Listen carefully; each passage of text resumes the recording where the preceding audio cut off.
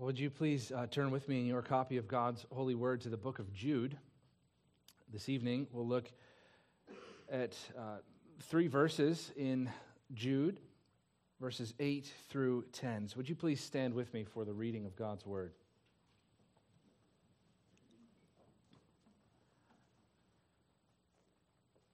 Yet in like manner, these people also, relying on their dreams, defile the flesh, reject authority, and blaspheme the glorious ones.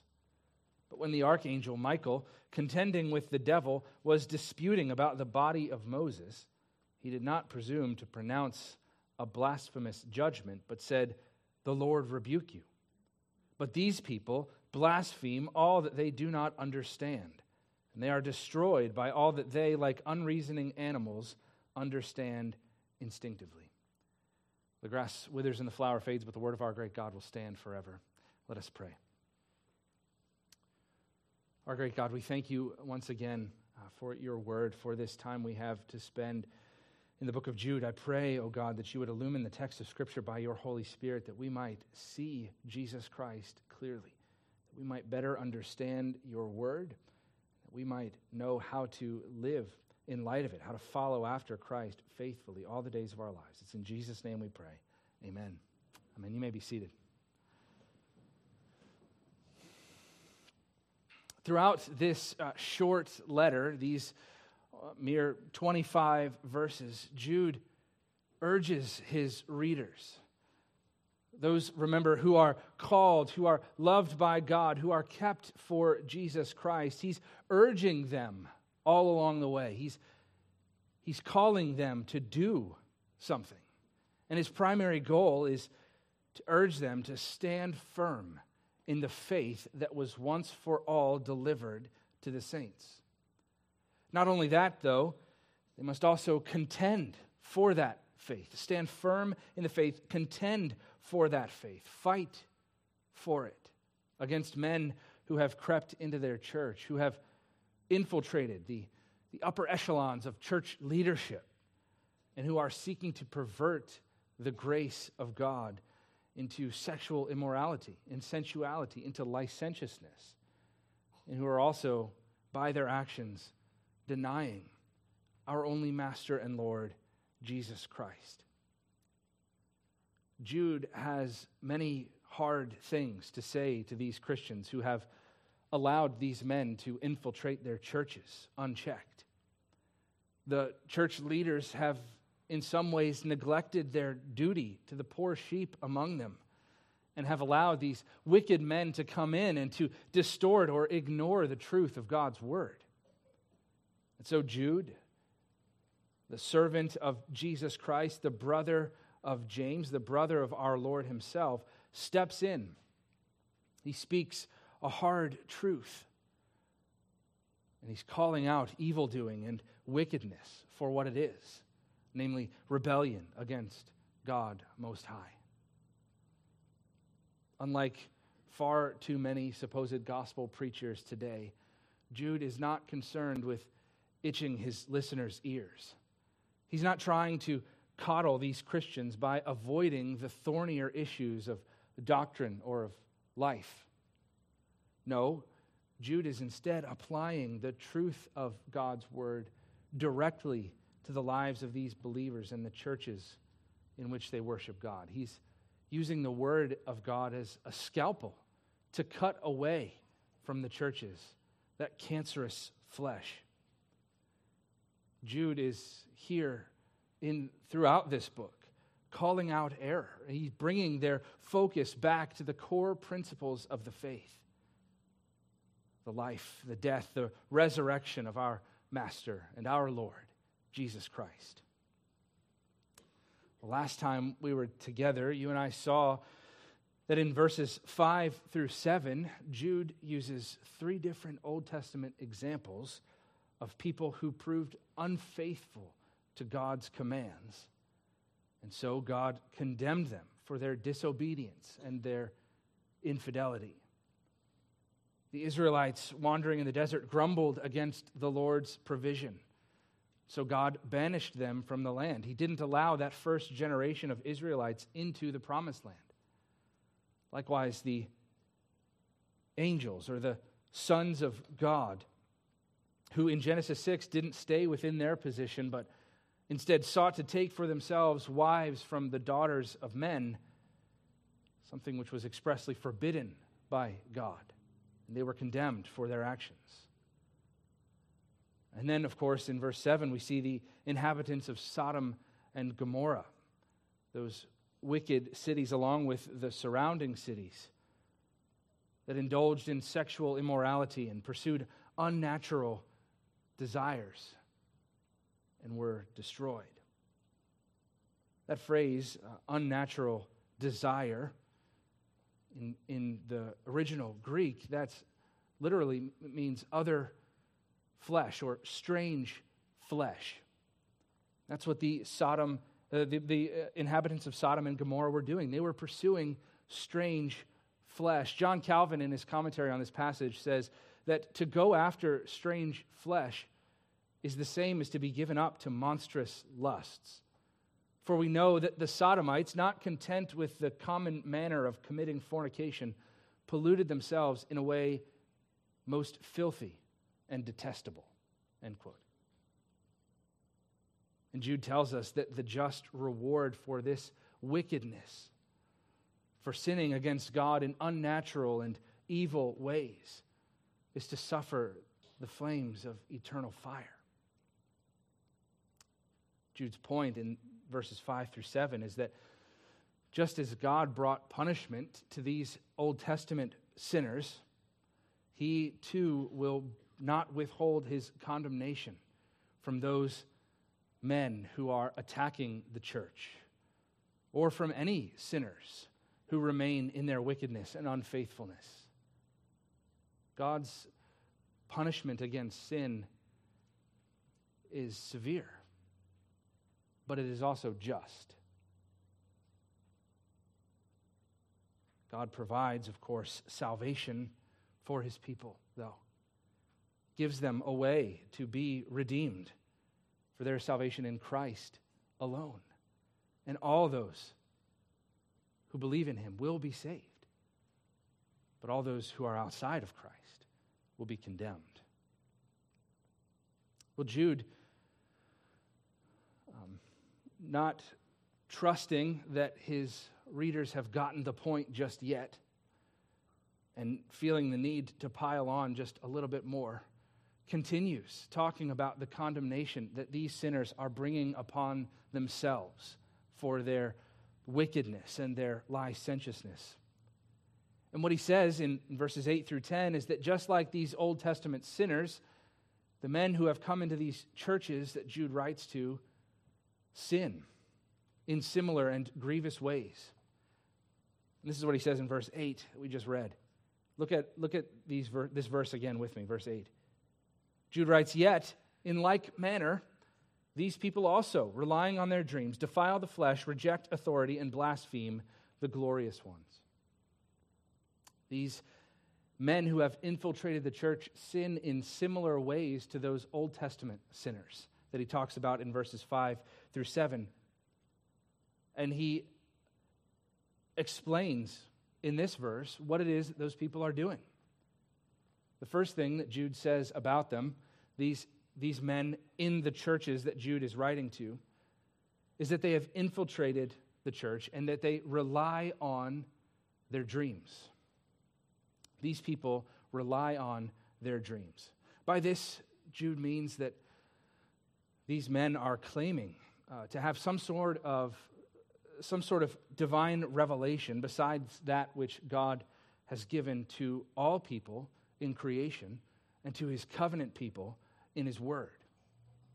Instead of relying on the ordinary means by which God reveals himself, these opponents claim to have received visions from God, that God is telling them what to do, telling them certain things to do that, as Jude points out, are directly contrary to God's written revelation. These men, then, are false prophets. They are claiming to hear from God, but they're simply doing whatever they want. They then use these dreams that they have supposedly had as their excuse for downplaying the importance of God's law, sometimes doing the exact opposite of what God commands them to do. Instead of making sure that the teaching that they're bringing to God's people is based on God's word, these people make things up. They do whatever they want in the name of this secret revelation from God.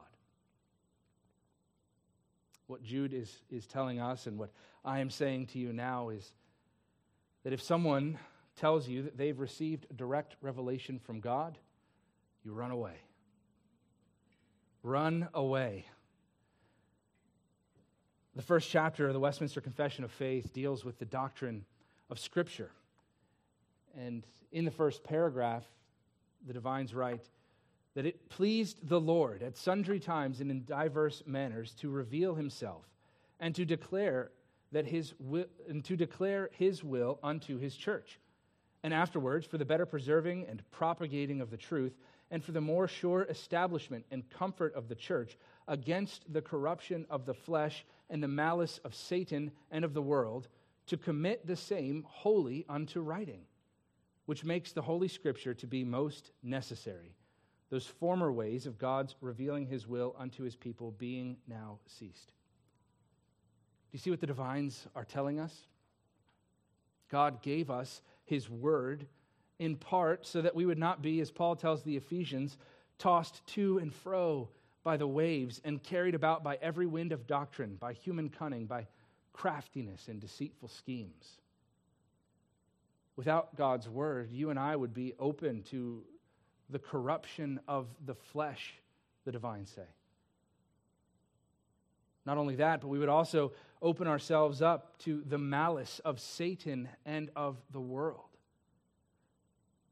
These are the very things that Jude's opponents have brought into the church. Corruption of the flesh, malice of Satan, malice of the world. Instead of relying on the sure word of God, they are relying on their own dreams, their own idiosyncratic interpretations of what God has said, and are opening themselves and the church up to all kinds of destruction and condemnation. Dear ones, God gave us his word, which strengthens our faith and guides us in the way that God would have us to go. Sadly, there are many people today, Christians even, who claim to receive direct revelation from God. How do we make sense of this? I think one of the first things we have to acknowledge is that God can do whatever he pleases. God is free to reveal himself in whatever way he wants to whomever he chooses. And yet, at the same time, the ordinary ways that God has chosen to reveal himself are through creation and through Scripture. So if someone says God told them to do something, or that they've received some sort of word from the Lord, the next words out of their mouth had better be Scripture. Because this is the only sure word of God. I think all of us can recognize the problem with a book like Jesus Calling, which seeks to put words into Christ's mouth. The author herself claiming that she received the words in that book and books like it directly from Jesus. That is nonsense, and it must be avoided. It must be condemned, books like that. But there are also some more subtle ways that the same kind of thinking has infiltrated the church today. There's a very well-known and infamous PCA pastor who has said that a few years ago, God told him to come out, to announce to his church and the broader world that his homosexual desires, though he doesn't act on them, are what govern his life in many ways. I listened to a podcast interview with this gentleman just last week in which he said more than one time that quote, God told me to make this pronouncement, without explaining what that looked like or how he knew it was God supposedly speaking to him, and certainly without citing the chapter and verse from the Bible which says so. You and I must be constantly vigilant. We must make sure that we're living our lives in conformity to God's Word. For God's Word is, as the Westminster Shorter Catechism says, the only rule that God has given us to direct us how we may glorify and enjoy Him, which is our chief end. But in order to do that, in order to have our guard up against those who would seek to tell us something contrary to God's Word, we have to know God's Word. We must study it, hide it in our hearts, talk about it with family and with friends. We must hear it read and preached in church. Do you do this, dear one? Do you study Scripture? Do you memorize Scripture? Talk about it with your friends and your family? This is something we must continue to do, for people will always come in trying to get us to go along with whatever they say or whatever it is that they're trying to do and claim divine revelation in order to do that very thing, just like these men were relying on their dreams and yet leading people astray.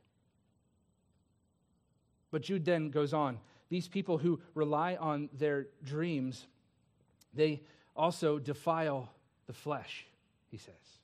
They defile the flesh. They pursue those unnatural desires or that strange flesh that those people from Sodom and Gomorrah and the surrounding cities went after as well.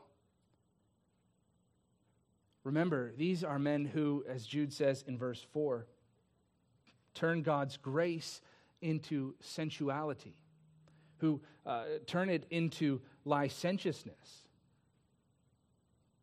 and who thereby deny Christ through their aberrant sexual behavior. The antinomian tendencies of these men infect the way that they use their bodies. They're likely claiming their freedom in Christ gives them license to live as they please. This kind of attitude, this antinomian or against the law attitude, was common and still is common. But it infected other churches as well. For we see that it infected the Corinthian church. Paul's teaching of freedom in Christ led some of the Corinthian believers to think that Christ doesn't care how we live, or that the way that Christians use their body is something indifferent and is something about which God's Word doesn't speak. But this is simply false, as Paul shows the believers in 1 Corinthians. He says, you were bought with a price, so you must glorify God in your bodies. These opponents defile the flesh, but they also reject authority. They are revolting against Christ's authority, denying his lordship over their lives. This rejection of Christ's authority is a perennial issue, one that affects the church throughout all time and even plagues the church today. In a Table Talk magazine article from 1991, the theologian scholar J.I. Packer wrote this. He said, quote, "If 10 years ago you had told me that I would live to see literate evangelicals, some with doctorates and a seminary teaching record, arguing for the reality of an eternal salvation, divinely guaranteed, that may have in it no repentance, no discipleship, no behavioral change, no practical acknowledgement of Christ as Lord of one's life, and no perseverance in faith, I would have told you that you are out of your mind. Stark, staring bonkers is the British phrase I would probably have used." End quote. 30 years ago and more, a controversy arose in the evangelical world in which certain leaders taught that you can have Christ as your Savior without having Christ as your Lord. They said you can come to faith in Christ, but you can still live however you please. That, in fact, to claim that Christ has the rights of lordship over his people's lives, that Christ can tell his people how to live, is to hold to some form of works righteousness, they said. They claimed it was a fundamental denial of the gospel. There were some who claimed that so-called lordship salvation, which is the formal title given to this controversy and discussion, that lordship salvation was legalistic and anti-gospel. One man even claiming that lordship salvation was, quote, satanic at its core, end quote. This denial of Christ as Lord is still present, still a very present issue in the church today. A pastor once told me that if a man who had a live-in girlfriend was converted under his ministry, that he would not immediately tell that man to move out. That he would say that this man could keep living with this woman who was not his wife and still be a faithful follower of Christ. That this pastor would eventually have that conversation, or hope, even more so, hope that the man would come to that conclusion on his own, but that he would wait to call him to obedience in that area of his life. That is a true story. And it's madness. Madness. That's not the way any of this works. Christ must be our Lord. He must be Lord if you're going to have him as your Savior. There's no other way that salvation can work. When Christ saves you, he saves all of you, not just a part of you. You can't cordon off sections of your life and say, well, Jesus, you can have most of me, but this part over here, I'm going to keep this to myself. No, Christianity does not work that way. Christ is not half a Savior. He is a full, complete Savior. So, dear ones, I'd ask you, is Christ your Savior? If he is, then he must be your Lord. Are there areas of your life that you're cordoning off, like these men rejecting Christ's authority, claiming salvation but denying the lordship of Christ? Are there sections of or parts of your life that you're cordoning off, trying to keep out of Christ's reach? You must give them over to him. The first of Martin Luther's 95 Theses is, quote, when our Lord and Master, Jesus Christ, said, repent, he willed the entire life of believers to be one of repentance. Is your life one of repentance? Are you constantly seeking to bring your life in conformity to God's word? This is the calling that Christ places upon all of our lives. This is what we must be doing, living in conformity to his word with Christ as our Lord and our Savior. If we want salvation in Christ, he demands certain things of us. Well, the final charge that Jude brings against these opponents in verse 8 is that they blaspheme the glorious ones. In order to clarify what he means by this, Jude does the opposite and uses an extremely confusing illustration in verse 9.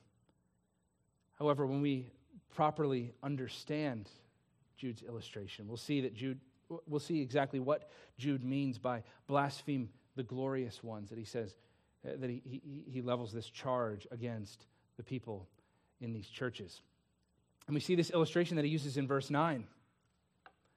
This verse, which says, but when the archangel Michael, contending with the devil, was disputing about the body of Moses, he did not presume to pronounce a blasphemous judgment, but said, the Lord rebuke you. This verse is probably one of the most confusing in the New Testament.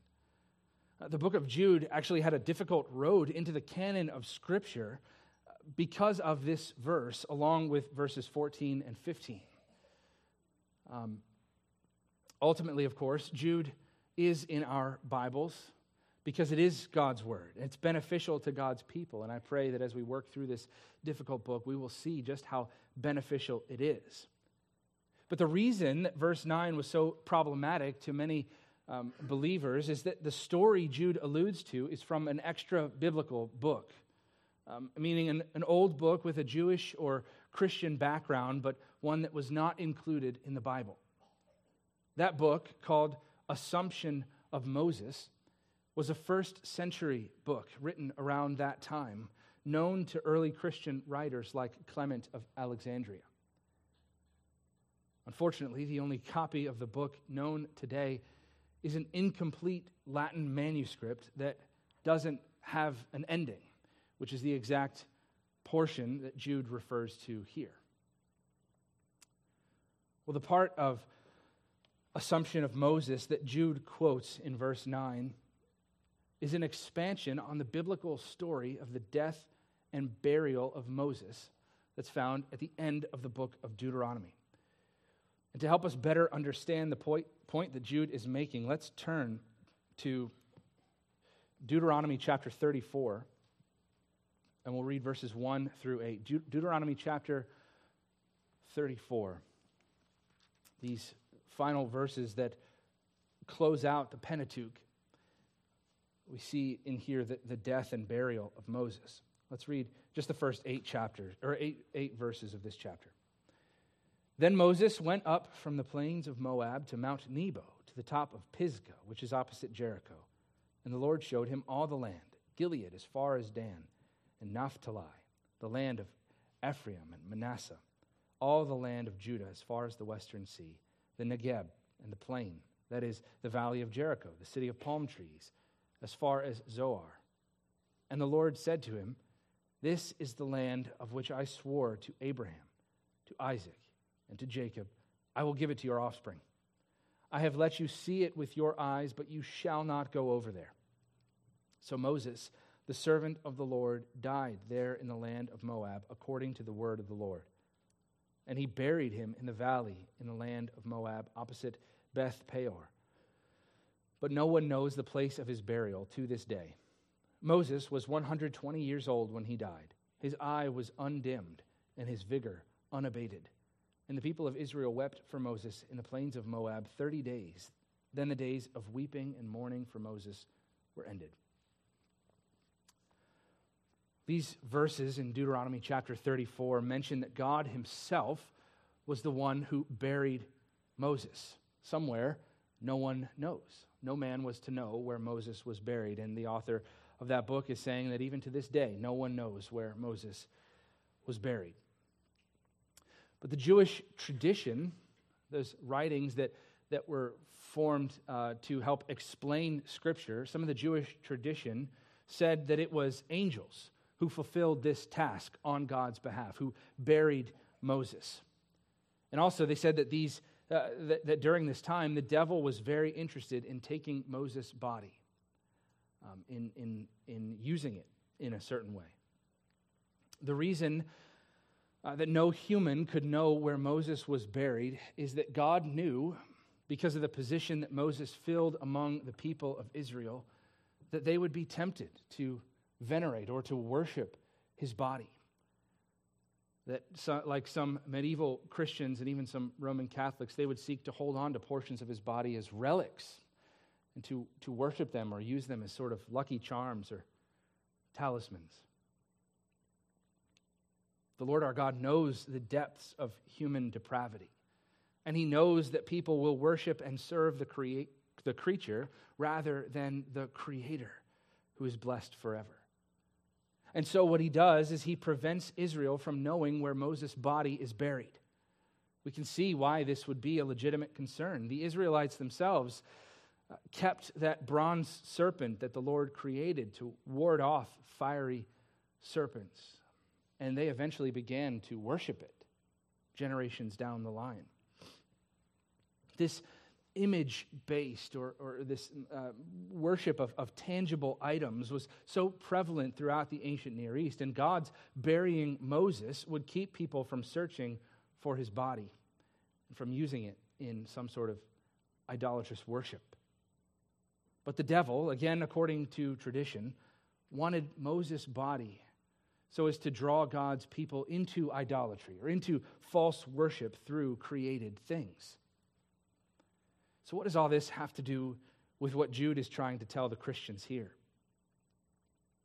Well, Jude is using this story to drive home his overarching point, and that is that the opponents are insolent and haughty men. They are condemning the things of God, the messengers of God, and the leaders in the church. These opponents speak ill of God's people, God's ways, and the shepherds that God has raised up in the churches. They are, Jude is saying, the exact opposite of Michael the archangel.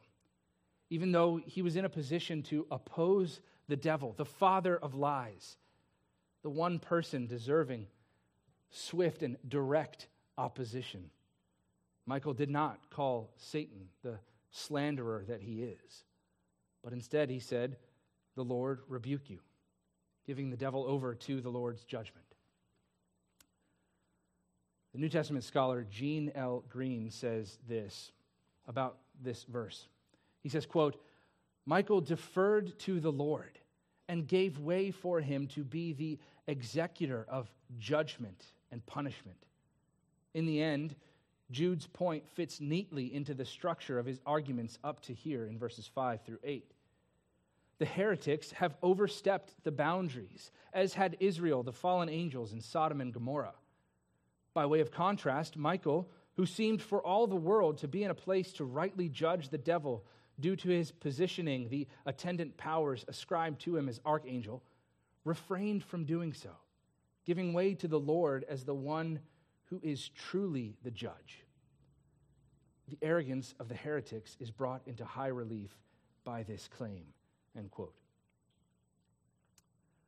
Now, unfortunately, we don't know precisely what the opponents are saying, but it seems likely that they were disparaging the glorious ones, God's angels. Not only that, they're also flouting the authority of the church's leaders, speaking out against those that God has placed in authority over the churches and whom the Lord has tasked with the shepherding care of God's people. This is a serious charge that these rebellious sinners in the churches are speaking out against God's chosen leaders. They are doing exactly the opposite of what Michael did. Instead of rebuking Satan, calling him a blasphemous sinner and condemning him, Michael said, "The Lord will rebuke you. The Lord will judge you." These men, as he says in verse 10, talk about things they don't understand. They condemn things they are not aware of, and they bring themselves under God's judgment. And this is a serious charge, this speaking out against the people that God has placed in leadership in the church. The church's leaders have been put there by God's good will, and for that reason, they are to be respected. Now, of course, all leaders, even in the church, should not be blindly followed, because all human leaders, yes, even leaders in the church, are sinners and can and do make mistakes and sin against God's people. There are certainly times when constructive criticism is beneficial to the leaders of the church. But what the opponents were doing was not constructive. No, they were going behind the leaders' backs and trying to win the congregation over into their favor, trying to get them to follow along with the dreams that they had or the other areas of life that other things that they're doing to ignore God's law. These people were loudly criticizing the leaders to anyone who would listen. But this is the exact opposite of what God's people must do. The author to the Hebrews says this in chapter 13, verse 17. He says, "Obey your leaders and submit to them, for they are keeping watch over your souls as those who will have to give an account. Let them do this with joy and not with groaning, for that would be of no advantage to you. What this should teach us is that if we have a matter of concern in the church, there are ways to bring those concerns up to the elders. And you should do so in love and in peace. But the general attitude of God's people should be, as the author to the Hebrews says, obedience and submission to our leaders. Because God himself has placed them in that role. And they have difficult tasks to accomplish. Christ is king of his church. He is our chief shepherd. But he has placed under-shepherds in all of our lives to care for our souls. Don't give those under-shepherds reason to go about their task with groaning, for that is of no advantage to you, the author to the Hebrews says. And then we come to verse 10. But these people blaspheme all that they do not understand, and they are destroyed by all that they, like unreasoning animals, understand instinctively. There's still more that Jude needs to tell us about the wickedness of these perverters of God's grace. And he'll go on in the following verses to talk more about the condemnation that they're bringing upon themselves based on the things that they're doing.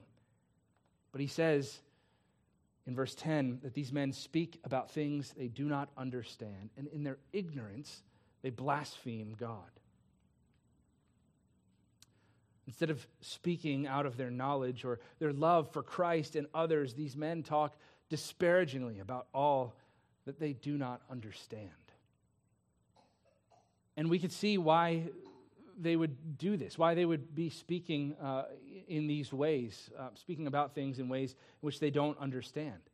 They, as we've already seen, they reject God's revelation. They reject Christ's authority. They ignore and they openly rebel against God's commands to sexual fidelity.